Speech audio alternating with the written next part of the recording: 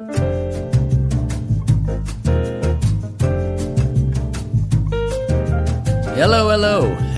Welcome to another episode of the Mark Rose Podcast. Today we are going to be learning about a skill that will completely change your relationships in your life. And that's not an overpromise because I have experienced it myself.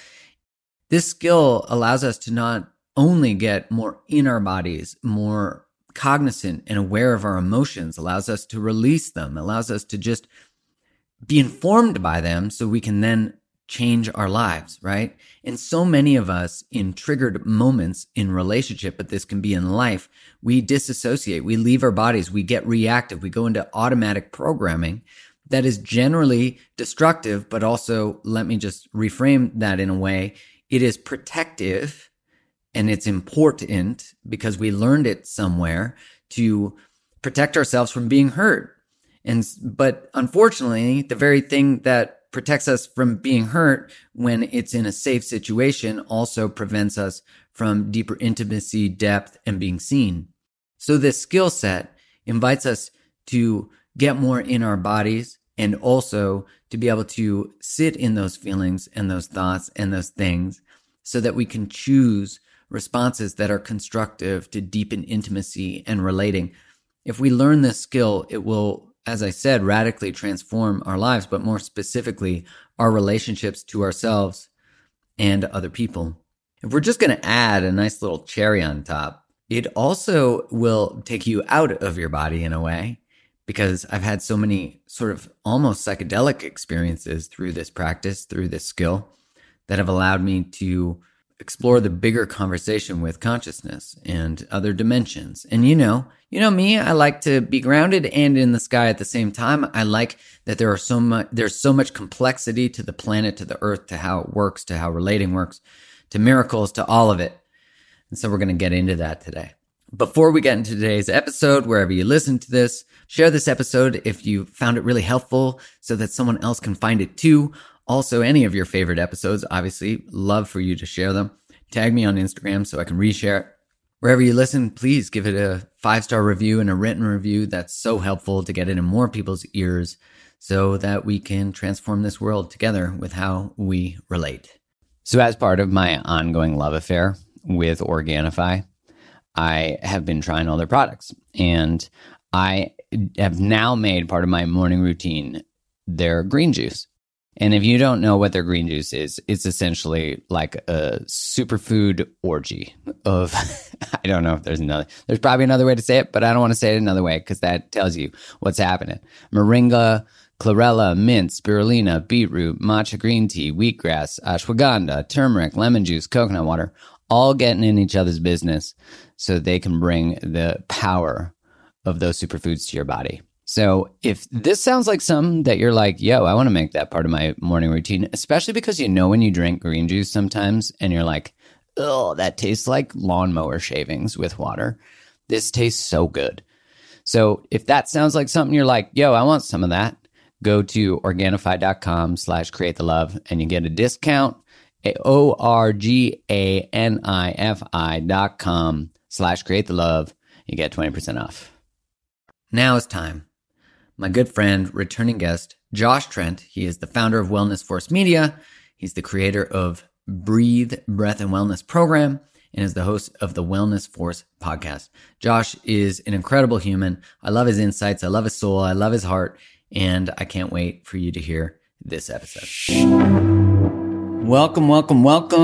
Josh Trent back in action. You're a return guest. I'm so excited to have you back, my friend. Me too. It's good to be here. Well, and you've had a few changes in your life since the last time you were on, right? Tell us a little bit about it. Yeah, my boy Nova is 5 weeks old. So I'm a father, which is something you and I have chatted about quite a bit. And my heart has been expanded and filled in ways like I could have never imagined. And so it's so like the experiential learning that we all talk about. Like there's no way you can be prepared to be a father, because the experience of becoming one is actually what prepares you for it and the next phase. So I'm just like, whoa, welcome to parenthood. That's what it feels like. Yeah, it's awesome though. I'm filled with love. Like no book is the immersion, Like No. they can't give you a fake baby and make you feel like you have a real baby. No. Kids, the weird little babies that pee, and that's so weird. Yeah. But, they can't do that, and it's not going to actually give you the lived experience of caring for a being. No way. And it's funny. When you mentioned that, the fake baby, I was thinking about the CPR classes where they have the babies. And there's just no way that even if you did do a class of any kind, you would actually know how to apply your lessons to the actual moment when you're holding your child in your arms. It's just a totally different feeling. It's much like many things that you talk about and that you and I talk about. You have to have the experiential learning and the wisdom that you earn to actually embody the virtues to show up, to actually be it. So you can do your prep, but good luck trying to apply a template for children, for infants. There's the actual act of experiencing fatherhood. I haven't. So, to think about it, to dream about it, to try to put myself in your experience, I can't. I had a guy I used to work with, this incredible guy, who said he's such a good father. And I remember he said to me that the first time he saw his child, it was the first moment he ever experienced his heart outside of his body. And I thought that was really profound. And that at least gave me some tangible, possibility. But of course, you realize that you combine DNA with someone else who is a portal. Like that to me is wild. Like women are a portal, on this planet, into the planet, whatever it is. I don't know, but just incredible. So congrats. It's profound. Thanks, man. Yeah. And we had like a non-traditional desire to have our son at home, and, the universe had other plans. So we had a tremendously challenging and really growth producing experience. But at the time, I wasn't worried about the growth it was producing. I was just literally dealing with the trauma of the event. So yeah, I have a newfound reverence for what women go through, like in every single way, because I saw it, I felt it, I was there firsthand. And I also know it's just another experience in my life where I have an idea of what I want. I have an expectation of how something might go. And then there's just like events that occur where I'm forced to surrender. And was the ultimate threshold, like ultimate initiation, Mark, to be a parent, to have everything you thought was going to go down be completely different. And then the tools that I have, like, how do I make sense of it all? How do I like not lose my shit? Essentially, that was the journey we walked for 10 days in the NICU. Yeah. I remember talking to you, sort of briefly between moments I'm sure that you were in, because I had no conceptualization of what was going on the other side of the phone when we were texting.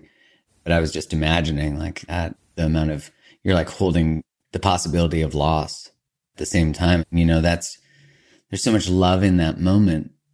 And it's such it's this paradox. And I love that you said, when you're in it, you're not thinking, this is going to produce so much fucking growth. It's like, right. Thanks a lot. It's like someone, imagine while you're in that, I text you, I'm like, wait till you see how much you grow from this, Josh. It's like, I will never text you again, Mark. Ever. It's crazy, man, is I love my brother. He close to my heart. He actually, when we were in the middle of it, when I was at my most stressed and honestly most out of body, because my body didn't feel safe because I wasn't really doing the things. I didn't have go through trauma. There was a resistance to what is, and I was resisting it. And he calls me and he's like, dude, it's going to be okay. Like, things could be a lot worse. He was trying to coach me through it. And at one point I just said, brother, I love you, but how the fuck would you feel if somebody was trying to coach you in the middle of this experience? And he's like, oh, I guess I wouldn't like it. And I'm like, exactly. So there is something to be said about like this meeting the tide where it is and not trying to like change things or run right to the positive. And I get it though. It's like we all want to experience life in the most joyous way, but sometimes it just requires grit to stay in the shit. Like a resilience factor that, gosh, I didn't even know that I had that much resilience. And I feel like I've been through a lot of things, but this was beyond anything I could have ever even honestly thought that I could handle. It stretched you. Yeah. It stretched me in a profound way. Yeah. That experience of, as you're going through it, you're growing. And it's requiring more of you that you didn't even know you could tap into. And it's so interesting in those moments because they're like it's like your existential skin is being torn to make more room for more space, more love, more heart, more resilience, more all that. But you're right. When someone says it could be worse or whatever, focus on the positively positive. intentioned thing, it actually pulls you out of being in it.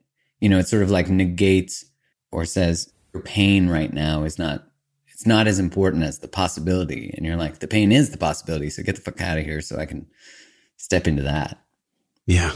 Yeah. Because pain's the ultimate teacher. I mean, and this isn't waxing poetic. Like, I don't know how I would have ever become the leader of my community or the leader of now my family if I didn't go through different levels of pain. There's just absolutely no way, Mark, like no way that we can embody I guess you could say the space or the capacity to hold it all unless we've gone through some of these lessons from the pain teacher. Just don't see it possible for any human being. Well, these moments invite practice, right? They invite skill sets because, of course, when we're going through transition, change, what happens? We throw out the window our practices, our food choices, and maybe you could speak a bit to the biological process that maybe fuels that, and then what can we do to return? Because we've all done it. We're all like, I'm stressed, fries, stressed, forget exercise, I'm stressed, whatever. When those are all the things that really root us and ground us and allow us to be. We were sharing before this interview about how the earth is the place that grounds us. And whether it's, the air we breathe, the ground we walk on, or even experience of us touching, physical touch, like all these things that ground us when we're in stress or when we're in some kind of traumatic event, the very first thing, unless we're, a Zen master, and maybe even they have their moments, the very first thing that happens is that we'll do this. We'll hold our breath. We'll bring all of our energy up to our collarbone, and our belly completely shuts off. So we'll do upper chest breathing. And I think I've shared this with you. And if I haven't, here we go. On my arm is a tattoo. And posso respirare, posso scegliere. And in Italian, that means if I can breathe, I can choose. And I got that because in 2016, I started to learn about the power of breath, and not just breath work, but just the beautiful art form that breathing is. And I say art form because many people that do work think of breath work as just another piece of work, but I see it as an art form where I can pull my only autonomic lever in my body, and that is, the parasympathetic and sympathetic lever. Breath is the only one we can control. So if I'm going through this experience where, by the way, I ducked into the bathroom at one point and I did my breathing because I was crying, I was leaving my body, I was literally in full meltdown, and the only thing that saved me is get me back to my center so I could at least lead somewhat, was doing my breathing. And what happens on a physiological level is we're flooded with cortisol. When we're flooded with cortisol, eventually we're going to have a blood sugar dysregulation. So on top of that blood sugar dysregulation, we're also not breathing, which then pulls us even harder into the sympathetic nervous system. Sympathetic being fight, flight, freeze. Parasympathetic being rest, digest, and peace. So once we're over there in sympathetic, the very thing that we actually need is the very thing that we've been trained as a society, specifically as men, to ignore. And that is suck it up, be strong, don't show emotion, harden up. One of the biggest perpetrators of this is David Goggins, where he's like, harden up, bitch. This narrative. It's so fascinating. I'm like, I get why people are gravitated to it. Yeah. Your kidneys shut down while you were running. I mean, you've had 6 heart surgeries or whatever. So yeah, that's biologically what's happening. And then the only way that we can even have an access point to choose, if I can breathe, I can choose, is if we take conscious control of our respiration. And so if I take conscious control of my respiration, well, then granted, I'm going to be more conscious. I'm going to be more present in the moment. It's so easy to intellectualize this and say, oh yeah, I get it. If we're stressed, we should breathe. But are you doing it? And have you trained yourself over time to actually make that trigger action response? So you're triggered. What's your action response to your trigger? Is it to go eat ice cream? Is it to yell? Is it to get defensive or shut down or blame? Or is it to go within, take a massive belly breath? Like you just yawned right now, which is beautiful. And whenever we yawn, yeah, you're stretching your jaw. Whenever we yawn, like whenever we just emote, like there's immediate relaxation. So if we train that over the course of time, it's like water dropping on a rock. And eventually that groove is is worn, synaptically and physiologically. So I got to a point in life where my anxiety was so bad 5 years back, actually, when I started Wellness Force, that I needed something. I kept praying, like, Spirit, bring me something, because I know it ain't going to just be these psychedelics. It's got to be something that makes me feel a little more safe. And so that's when I found breath through Mark Divine and Unbeatable Mind and SealFit. And then I started to really unpack the science and the spiritual aspect of the breath. And it's been my go-to, like the number one thing that made me create the Breathe, Breath, and Wellness program. And now we serve people across the world, people in freaking Russia. That still trips me out. We can create a program and people in a completely foreign country can access it and use it. It's really beautiful. So long-winded answer, man, but that's what's going on physiologically, biologically. We're literally turning down the volume of the default mode network in the brain when we breathe. We're getting back to the parasympathetic. We're bringing down the cortisol, bringing more self-regulation to the blood sugar, and we're in just a more harmonious state. But the key is that we have to learn how to practice it when it matters most. It makes me think of when we were talking about David Goggins saying like, yo, go do that thing, crush that thing, keep going.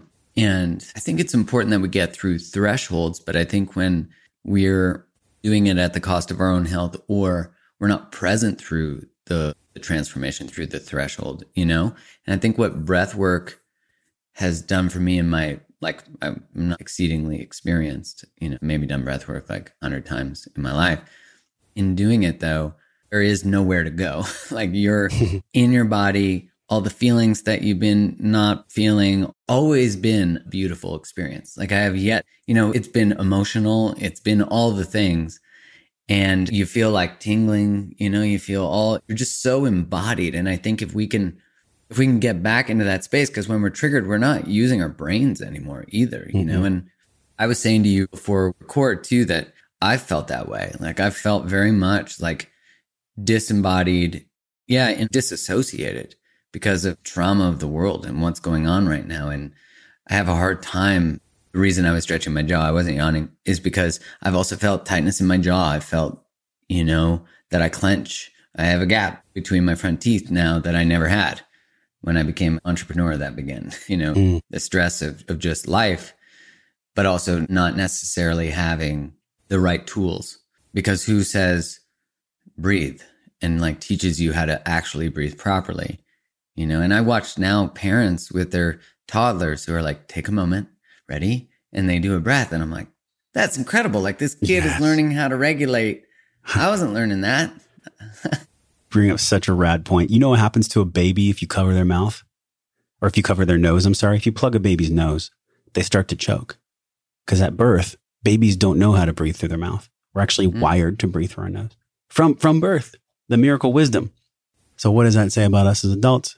Like you had said, if we're not learning how to self-regulate and we become prey to the trappings of social media and distractions and stress, we're trained by parental example and by societal example. So if I'm a 3-year-old and I'm learning that it's actually not safe to be calm, it's not safe to breathe through my nose because I have to learn to, then I'm eventually going to turn off that circuitry. And then I'm literally and physiologically not prepared to deal with greater stressors in life. And so it's not our faults, man. I'm not here to demonize anyone. I mean, just because we're born with an innate intelligence doesn't mean that we embody it as adults. We have to be reminded and retaught. You can to everything in that sentence. Yeah. Big part of what we learn with breath is, okay, well, what are my emotions and my pain trying to teach me? And if I'm not breathing through my belly, on a physiological note, the enteric nervous system, which you and Zach have talked about a lot on your podcast, is gut health. But what people don't realize is in the enteric nervous system, there's more connections than like stars in the sky, which is kind of fucking fascinating to even think about. Like, we have so much going on there. We have a solar system in our gut. And then the enteric nervous system wires with that central nervous system, which then the vagus nerve on the back of our cranium all the way down our spine, it innervates almost like tree roots. If you look at a diagram, it innervates on the back of the diaphragm. So when you take a big belly breath and you actually fill your lungs with air, and you change the position of the diaphragm, it sends a signal, hard electric signal, to your brain to shift more over to parasympathetic. So belly breathing and conscious breathing, it's not just like woo, although beautiful. I love woo, I love woo and I love science. Me too. It actually brings us to a place where we can then more auto-regulate or self-regulate, and we can return back to the innate intelligence that we were born with as babies, where if you were to cover our nose, we would start to choke, because natural breathing, like you're doing right now, your mouth is gently closed, you're breathing through your nose. You're not even thinking about it because you're relaxed.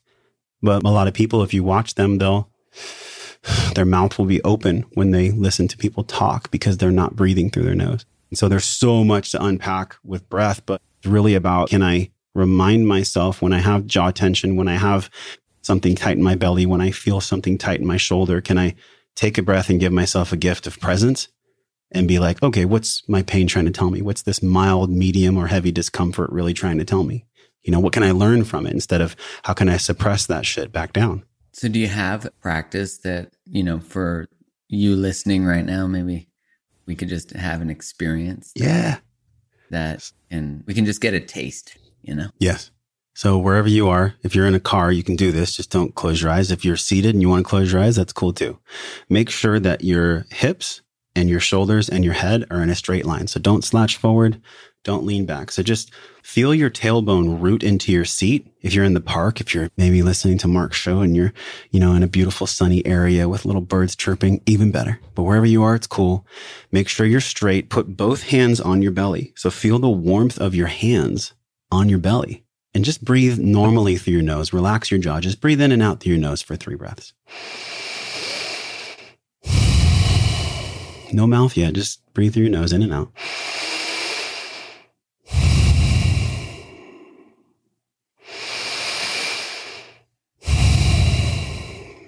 And now take that you're doing through your nose and connect it. Inhale through your nose, exhale through your mouth. Feel your belly expand like a balloon. Inhale through your nose.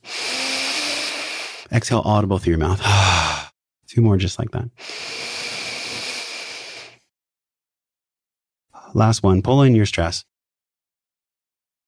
Next one, let it go with your mouth.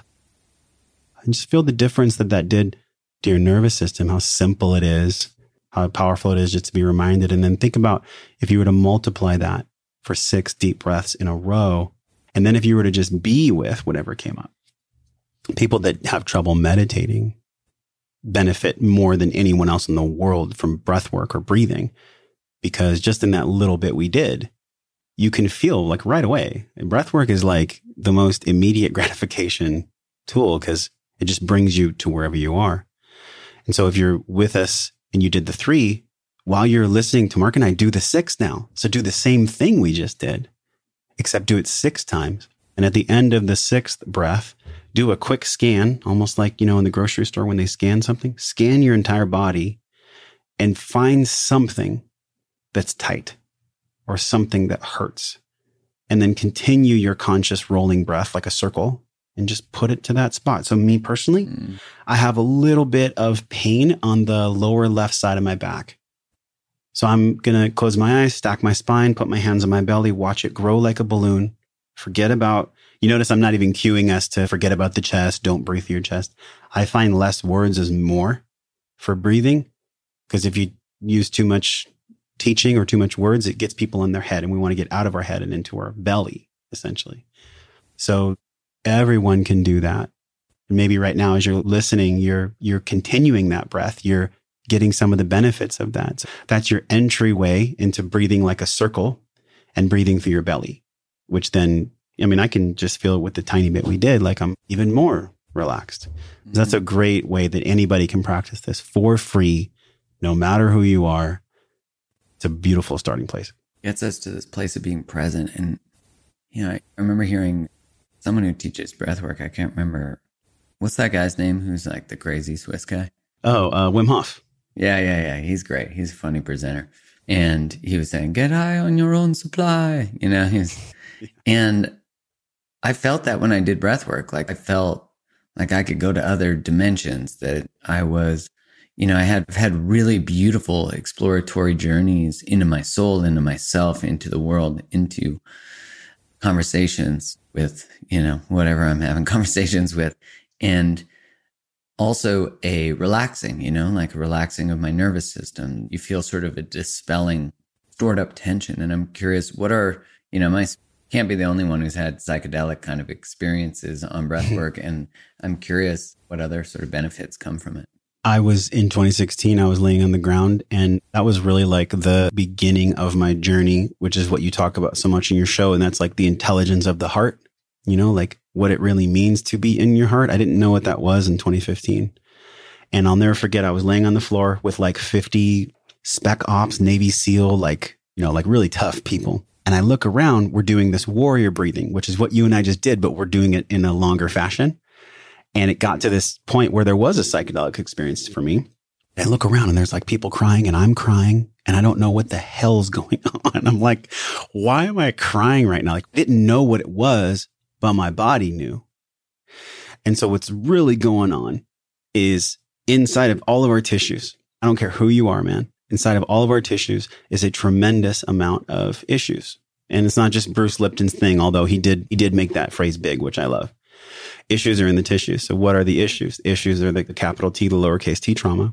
So what's happening is when we are allowing ourselves to be in these states of really, Mark, altered, it's straight up altered states. Like you're kind of like an astronaut and you're going to go to all these different parts of the galaxy within yourself. And you know who's really amazing at this is Anahata, our friend. She took me through a session once. Oh my gosh, she's so amazing. And it's literally just conscious breathing with drumming. So there's three aspects. The first one is physiologically, what's happening is we're flooding the system with oxygen. Then we're getting to a space of hypoxia. Hypoxia is where our blood saturation, our oxygen saturation is lowering. That can produce these existential states, these altered states. But the most important thing, so first is the oxygen, then is the hypoxia. And then the third thing is whatever someone's integrative ability as the facilitator and also the experience of the student or the breather, those have to be on point. Because if somebody's never been through a psychedelic experience, or if somebody's literally doing breathwork for the first time and they're already a traumatized human, doing a cathartic breathwork could actually re-traumatize them if they don't know how to handle it or if the facilitator doesn't know how to handle it. So it's super important to bring up because people think of this breathing, like you mentioned, like Wim Hof. He's like, okay, breathe. And he's getting, all these people into these states. But we also have to have like loving concern, loving awareness in those states. Because if we don't, it can re-traumatize people. But the cool thing is if you have somewhat of training and if you're walked through an experience where you learn the fundamentals, you learn how to breathe, you learn how to hold space if you're a teacher, or you learn how to handle what's coming up if you're a student, you can have some incredible moments. Like I've had moments where I literally went back into World War II and connected with my grandfather and felt compassion for how he had to kill. I mean, I've had moments like that. That's awesome. I've had the most insane things occur. And I'm like, okay, I know that's not just my imagination because I can feel it here. I don't just sense it here in my head. And so as people go into breath work, there's three phases. There's the acute, which is like, oh shit, I'm stressed. I got to speak. There's the meditative, which is like more proactive nourishment. Like, hey, every day I'm going to love myself. I'm going to do this 7-minute practice or the 21. And then there's that last phase, Mark, which is the psychedelic experience, the cathartic breathing. So acute, meditative, and cathartic is what most people, an easy way to understand breathing. Most people think of breathing just as that, astronaut space exploring their galaxy and the soul. These are all things that deserve lots of attention, lots of respect. But the main thing I'll say is like, there's so much more going on than what you can think about. All you really need to know about breath is how you feel. That's the biggest part of breath work or breathing is how do you feel? Do you feel better? Do you feel stressed? Let that modulate your capacity or your style. And think of all the benefits of this for relationships. Like the ability, when I started meditating and then started doing breath work allowed me to even get so much more attunement to my body. Meditation obviously provides a level of awareness, that you're having awareness of awareness and, all the magical things makes you the observer. I was the observer of my mind, not so much my somatic feeling-based response. And doing breath work, and as I said before we start recording, I'm like, I got to get back into it because I'm feeling it. I need to get back into my body. I got to take more responsibility for my ability to respond, and just being able to be more present. And for you listening, there's no better way to supercharge your relationships and actually move into a deeper level of connection and intimacy than to have awareness of your body and your responses. I mean, nothing will transform relationships better than going deeper within ourselves. So when I'm sitting in a trigger, that I have this practice to say, just take a breath, 3 of them, 5, 6, definitely better, to be able to begin to get blood perfused back to the parts of our brains and that actually say good things and actually are about building connection. And what has been your students' response and yours too in embodying this and making it a practice? The easiest part of the breath is that you get the instant reward. The most challenging part of the breath, I guess you could say unequivocally for most people, is that they have to deal with what comes up when they do it, even in the acute, even in the 7-minute or the 21. So the best thing I would say is it's actually your friend. I know it sounds a little weird, but on your show, I think it's totally cool to dive into. I love weird. Whatever comes up, whether it's anger, fear, resentment, jealousy, rage, I don't care. Any emotion, any energy and motion that emotes up that comes out when you're breathing is actually there anyways. So we don't need to ignore it or try to suppress it, or we also don't need to quote focus on it. We can just let it come up and let it go. I have been, since my son's born, I've probably cried every week. I've probably cried every single week. Yeah, I definitely have. It's not probably. I have. And it's because when I'm sitting, so the way that I do it and the way that I teach it is first know how to breathe through your belly, know how to stack your spine, shoulders, and head, know how to relax your nervous system to the point where you can actually get the benefits of the circle. I like the box as well. The box is really good for grounding people. And so in a 7-minute box practice in the Breathe program, what we do is we have people actually stack their knees below their hips. So I see a lot of these meditation chairs where your knees are like above your hips. But what happens is when you do that, you actually cut down the capacity for your belly to go in and out. You really want to become a balloon. You want to go out as far as you can, breathe like a horizontal person, and then go in as far as you can. And I would say that from most of the people that start the program in the very first week, if they master that, how to sit, how to breathe properly from your belly button with the balloon, they get the benefit immediately. And then what comes after that is a lot of emotional inventory practices. Like, what do you actually do with the stuff that's coming up? I have a lot of practices, a lot of guides and tools for people to manage the things that arise, when they're doing the breath. So there's a challenge and there's also a beautiful benefit, man, for people in that very first week where they're just activating what's already there. And then of course, the deeper work is, okay, what do I do with this now? And then you become actually addicted in a good way because you start craving the breath work, just like you would crave a workout, just like you would crave anything that's good for you, because it always gives you that lighter feeling. Anytime we're emoting something out, whether it is shame or anger or whatever, even if we're 0.5% lighter after we do it, the benefit is something that's going to hook our brain. It's going to hook our limbic system because we knew that last time it was awesome, or last time it might have been hard, but then damn, I felt good when I'm done. We'll want to keep going back to the well. And so that becomes a true practice and an art form or a training because you get hooked. You get hooked in a good way. You get addicted to a positive affect from that, which is great. You get addicted to the experience. And I know after I've done it where you feel like your body feels so energized too. You're like, I could do so much shit right now. No, you definitely do feel that. What is that from? I don't understand that one. That, you bring up an awesome point. So Dan Brule, he's been a breathwork pioneer for 40 years. He learned from Leonard Orr, who was like the father of breathwork. He says that based on his research, you get 300% more oxygen to the brain when you do a proper breath hold retention. What's a breath hold retention? You and I did our priming breaths in the Breathe program. We'll do 20 to 30 priming breaths. Then we'll do 2 rounds or 3 rounds of box breathing. Then we'll, on the exhale, do a hold. When we do a hold, it increases nitric oxide. When we increase nitric oxide, the brain gets flooded in that hold on the exhale with oxygen because all your pulmonaries are coming to your heart and your heart is pumping it into your head. And you're in a space where your brain literally is receiving more blood flow, more oxygen because of you superoxygenating, holding, grounding, and then bringing all that, the pulmonary spirit, I guess you could say, to your head. Think about this, 300% more oxygen to your brain after a properly done breath hold. How could this help anyone that is doing something more cognitively demanding or being on a stage or even like being on a podcast? Before you and I got on, I did like 10 something, I didn't even count the breaths, over 10 breaths just to like center myself. So it's pretty fascinating what goes on because that's just one phase of it. Why also, Mark, we feel lighter when we're done with any kind of properly done breath work is because we're emoting we're actually exiting the things that are contracting us, a nervous system perspective. So any of those emotions I talked about, if we're releasing some of those, then hell yeah, we're going to feel lighter, because those things are subconsciously draining us, whether it's a relationship or a job or just maybe an incessant monkey mind that we're indulging in. Fuck.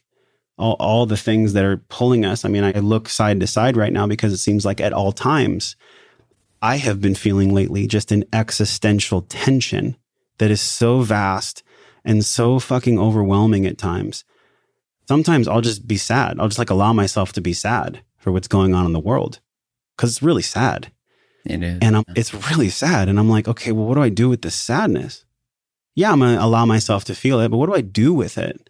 I have to emote it. I have to take the energy, and I have my loving responsibility to put it in motion. Otherwise, I'm going to eat something I know is not good for my higher self. I'm going to lash out at Carrie, my partner, or I'm going to, not show up for my son or my business as a father. So it's the most important thing we can do is to move the energy in our body. And one of the most powerful ways to do that is through the breath. And it's shocking to me that we don't talk about this, that we don't actually, it's not shocking. It's just unfortunate because we don't talk about anything. Really, there's very 0.01% of schools talk about relationships.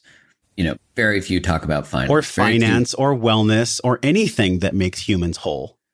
When you think of the last 18 months, we're not going to get on a tirade about this, but immunity, health, nutrition, all the things that are good for your body, being able to, now I was saying before we started recording, I'm like, I need breath work because I know that I need to get more embodied. I know that I'm super stressed from the world, from what's going on, the sadness, the grief. And also my rage as to that we have not been having conversations about wellness when the very thing we need is wellness. And there's obviously so many confounding factors to that. There's no excuse to not have been having any conversations about health. There's none. And when people are like, but I don't give a fuck. We should have been talking about health. We should be talking about health. We should be obsessed with talking about how to improve our health, not consume more media and hurt and get more fears so that your immune system sucks. It's just this perpetual cycle that it just keeps injuring people, and that enrages me. So I need breath work to get that rage out of my body because it fucking pisses me off. And it's such cancel culture and all the bullshit that you're like, we can't even have conversation anymore. We can't have dialogue. And what breathing allows is for dialogue with your body first, so that you can have dialogue with your family member who might be triggered by the fact that you're hesitant when you have very valid reasons to be hesitant.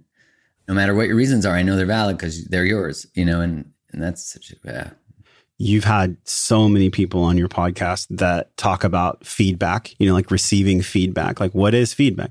Our body is this beautiful synergistic being, meat suit, and you and I are inhabiting this meat suit. There is built-in feedback systems that we fucking ignore. We ignore them. We flat out ignore the feedback systems because whatever is feeding back, we don't want to eat. We don't want to swallow because it's uncomfortable. And I get it. I totally get it. I'm carrying some extra weight right now, but look, I know how to let it go. I just went through an insane 2-month traumatic process. And so I'm honest about where I am with you, with us, with me, because what the fuck else is there besides me being honest? I mean, if I'm not listening to my own feedback, then I'm suppressing the information that's trying to come to me. So this is really big for all of us, man, because what you just said is probably what everyone is feeling. We're all feeling angry. We're all feeling upset. We're all feeling hopeful.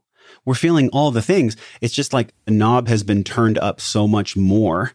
And the intensity of these things that I think we're feeling right now, especially if anyone identifies as an HSP or more empathic, it's the highest volume I think we've ever experienced. And so it's a quick segue.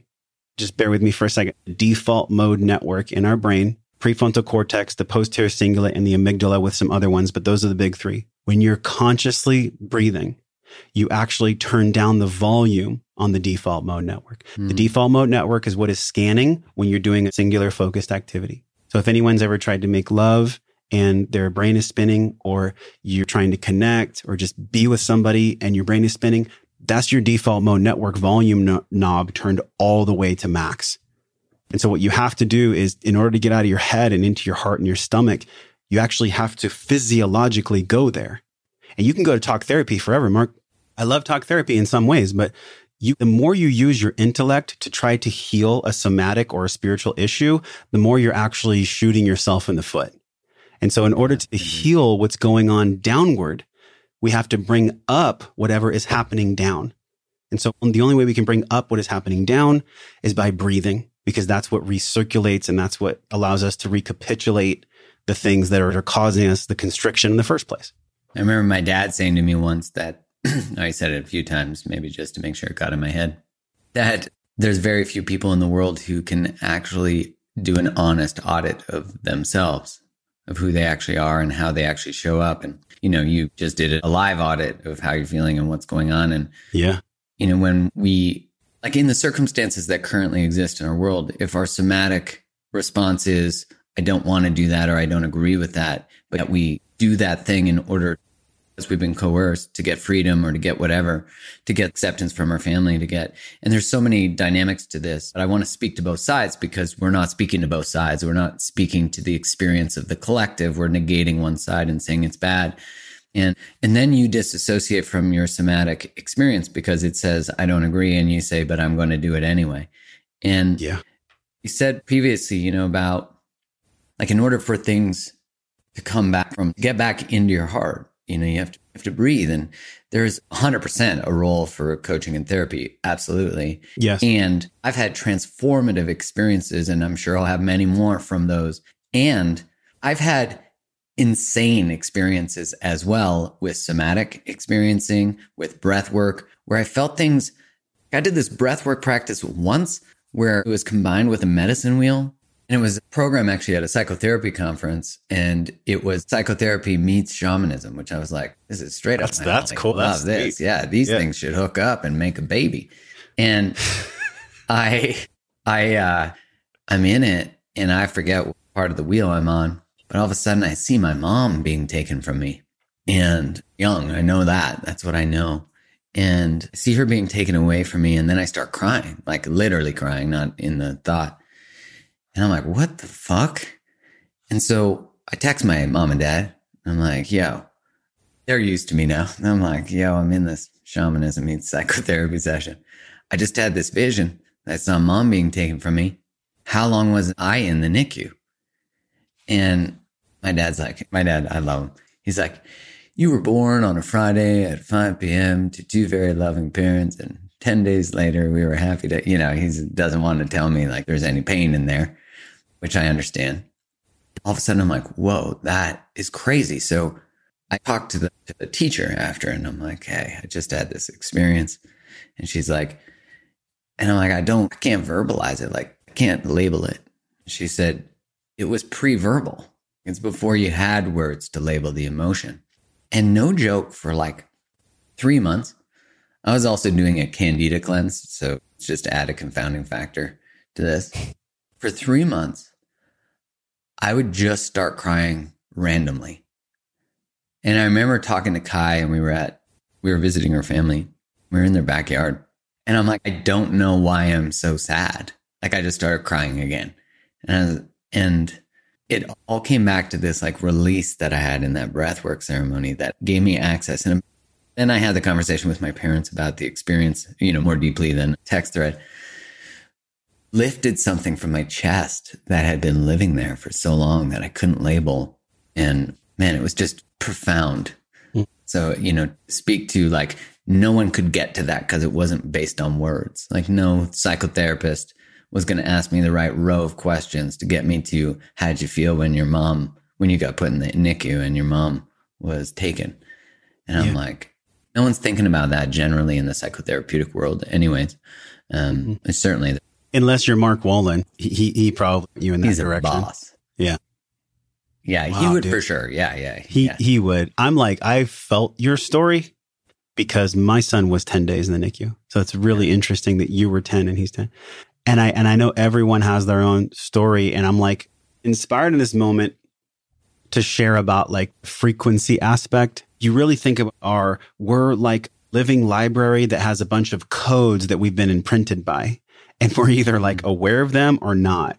So if you look at Hawkins' work, and you and I have talked about this before, like the big change for people is about frequency of 200, because below 200 is like shame, fear, guilt. And then right at 200, there's courage. There's fucking courage.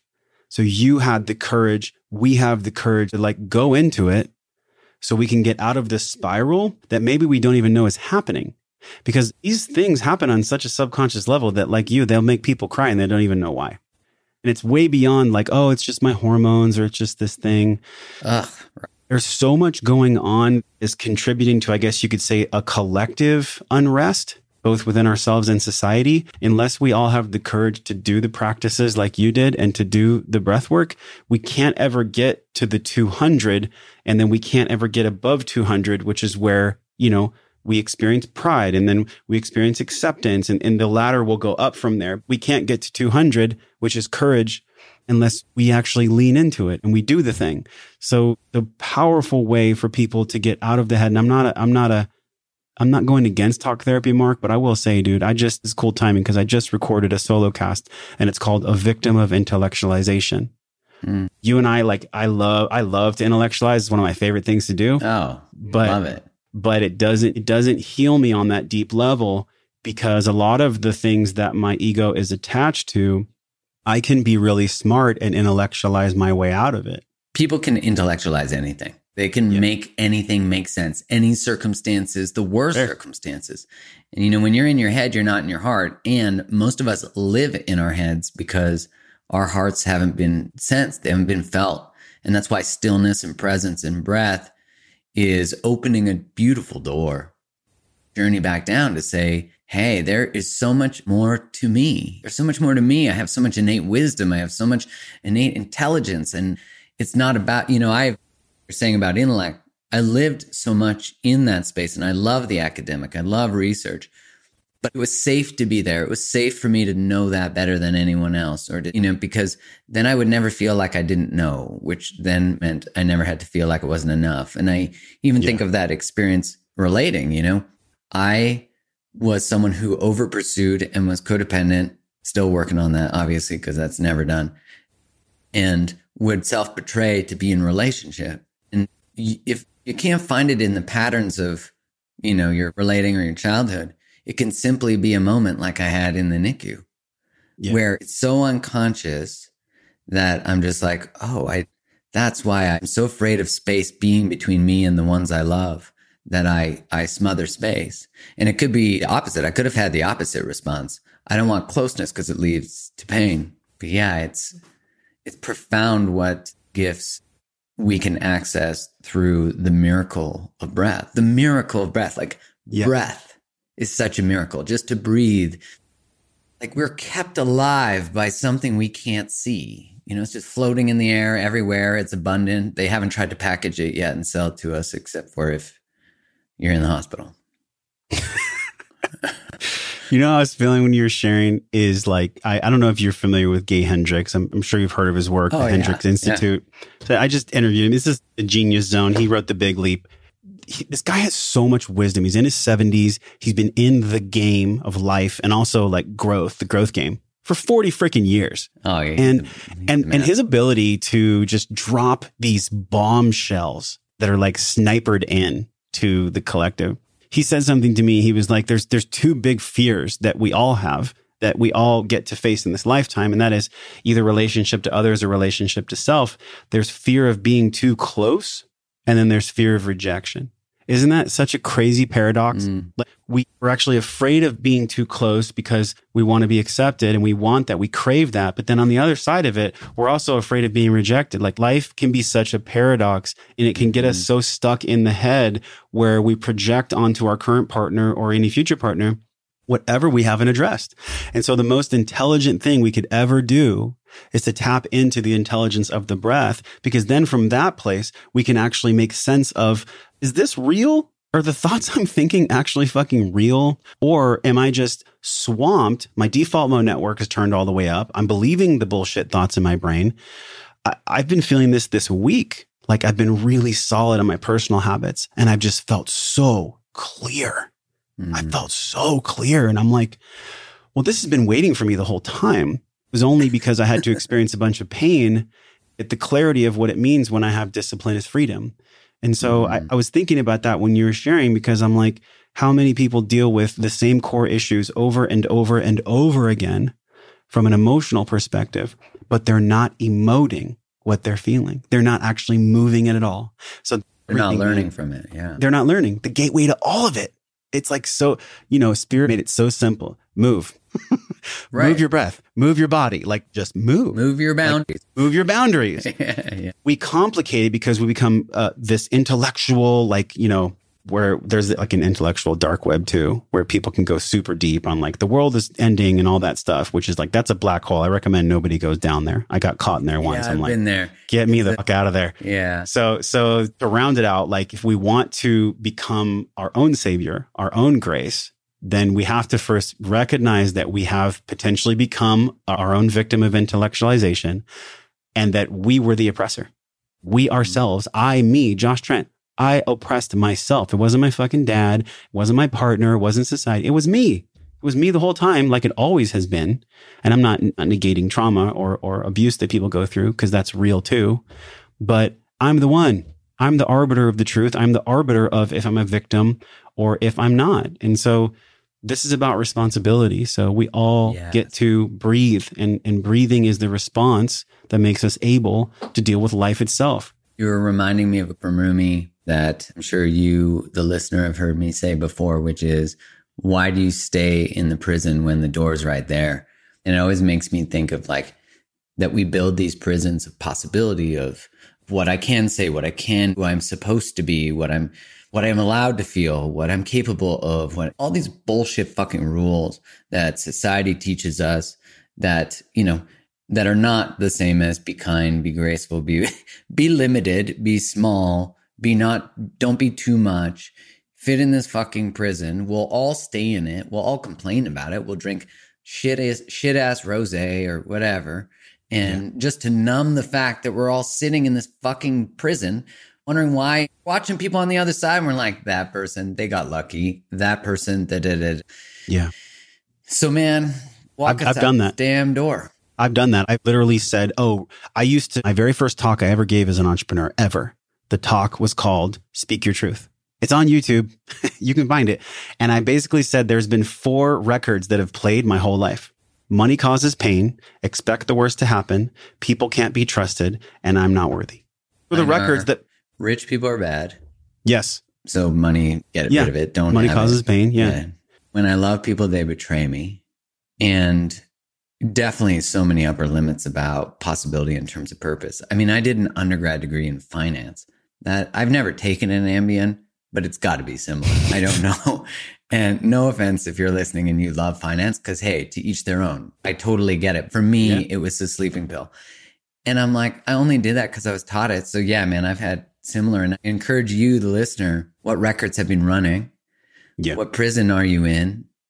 And breath is a gateway to that. Like breath, just you've already experienced it on this show. Just like every time we do that, we are actually in touch with the miracle of life, and what you said, responsibility. Like I will always preach that. We're just talking about, I'm going to be launching a coaching thing for people who want to learn more about and be relationship coaches at some point.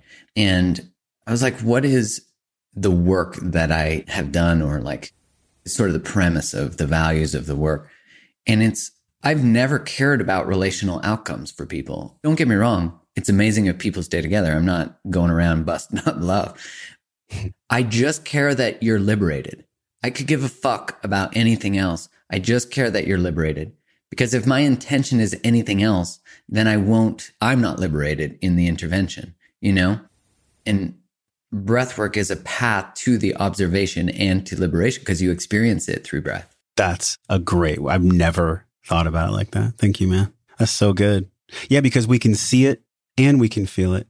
And then really, once we do those two things, there's no excuse, except for maybe an excuse that the ego creates. But there's really no excuse if you can feel and see, because you can't fight against that kind of logic. It's almost like there's the subjective truth and the universal truth. If you can feel it and see it, it's not something that you can lie about. You can't lie about it. And I think good 25, maybe even 30 years of my life, I was just lying all the time. I was lying to myself about what I was really feeling. And of course, that came out once I found the breath. So literally, it's the access point. It's the gateway. It's the gateway to the liberation and the observation that you talked about. Because with the breath, we're not alive. And without the breath, we can't have a sensory experience. We can't observe. We can't feel. So, so good. This is why I love podcasting. Like, I would never think of that on my own. And that's what like a volleyball conversation neither would I, right? It's only through collective conversation. That's why community is so important. We need the emotion we access, because you think of emotion, evoke motion, right?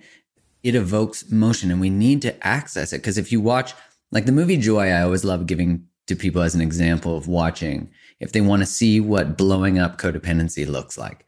And in that movie, which is, I think, Jennifer Lawrence, she does that. She's like, hit the end. She's like, bullshit, fuck this, I'm done. And she blows up shit, but she's achieving like in her purpose. And we often wait till we have to do things, till that evoked motion is on the end, like where we can no more. But you don't have to wait. It can just be a little that's off or, And for me, like one that's evoking motion is, I said to you, I need a breathwork practice because I know I need it to be in integrity with myself. I need it. Yeah. Because I have to get back in my body so I can be more present, so I can do my best work, so I can be present to my partner, so I can be present to you in this podcast, to my friends, to my family, to you, the listener, to be in integrity with it. I have to. I know that I need to get more boundaries around technology. And I'm going to do it because that's when you learn something, you got to fucking do it. That's it. And so, Josh, I love you. Thank you for being here. Where do people find more? Where do they tell them about your program and how they can access it? I always love our talks, whether it's on a podcast or not. And this one's close to my heart because this is literally this point of my consciousness at this point of my development. This is my life's work so far. You know, sure, I'll do other things in life. But this is like 41 years of my own experience. And 3 years of travel to Thailand and working with these amazing people across the United States. So this program is Breathe, Breath, and Wellness. We talk about how to embody the things that come up and how to deal with what comes up after you breathe. So this is not just a breathwork specific program. This is about your well-being. And so the program is 3 weeks long. I think if anyone has felt the call or maybe the excitement, or you get that little tug, just go to breathwork.io. And as a gift to your audience, just enter the code MARK. Everybody gets 20% off breathwork.io with the code MARK. So thank you, man, for letting me share something that I really care about. And trust your intuition, y'all. If you're feeling like you are at least interested or curious about breath, do that. If you're already a seasoned breathwork person, I bet you'll learn something new too. Amazing, man. Thanks so much. I've enjoyed this conversation thoroughly and always love chatting with you and, you know, mixing up the ingredients of whatever the universe brings together to produce this. And so thank you for being here. Thank you for having me.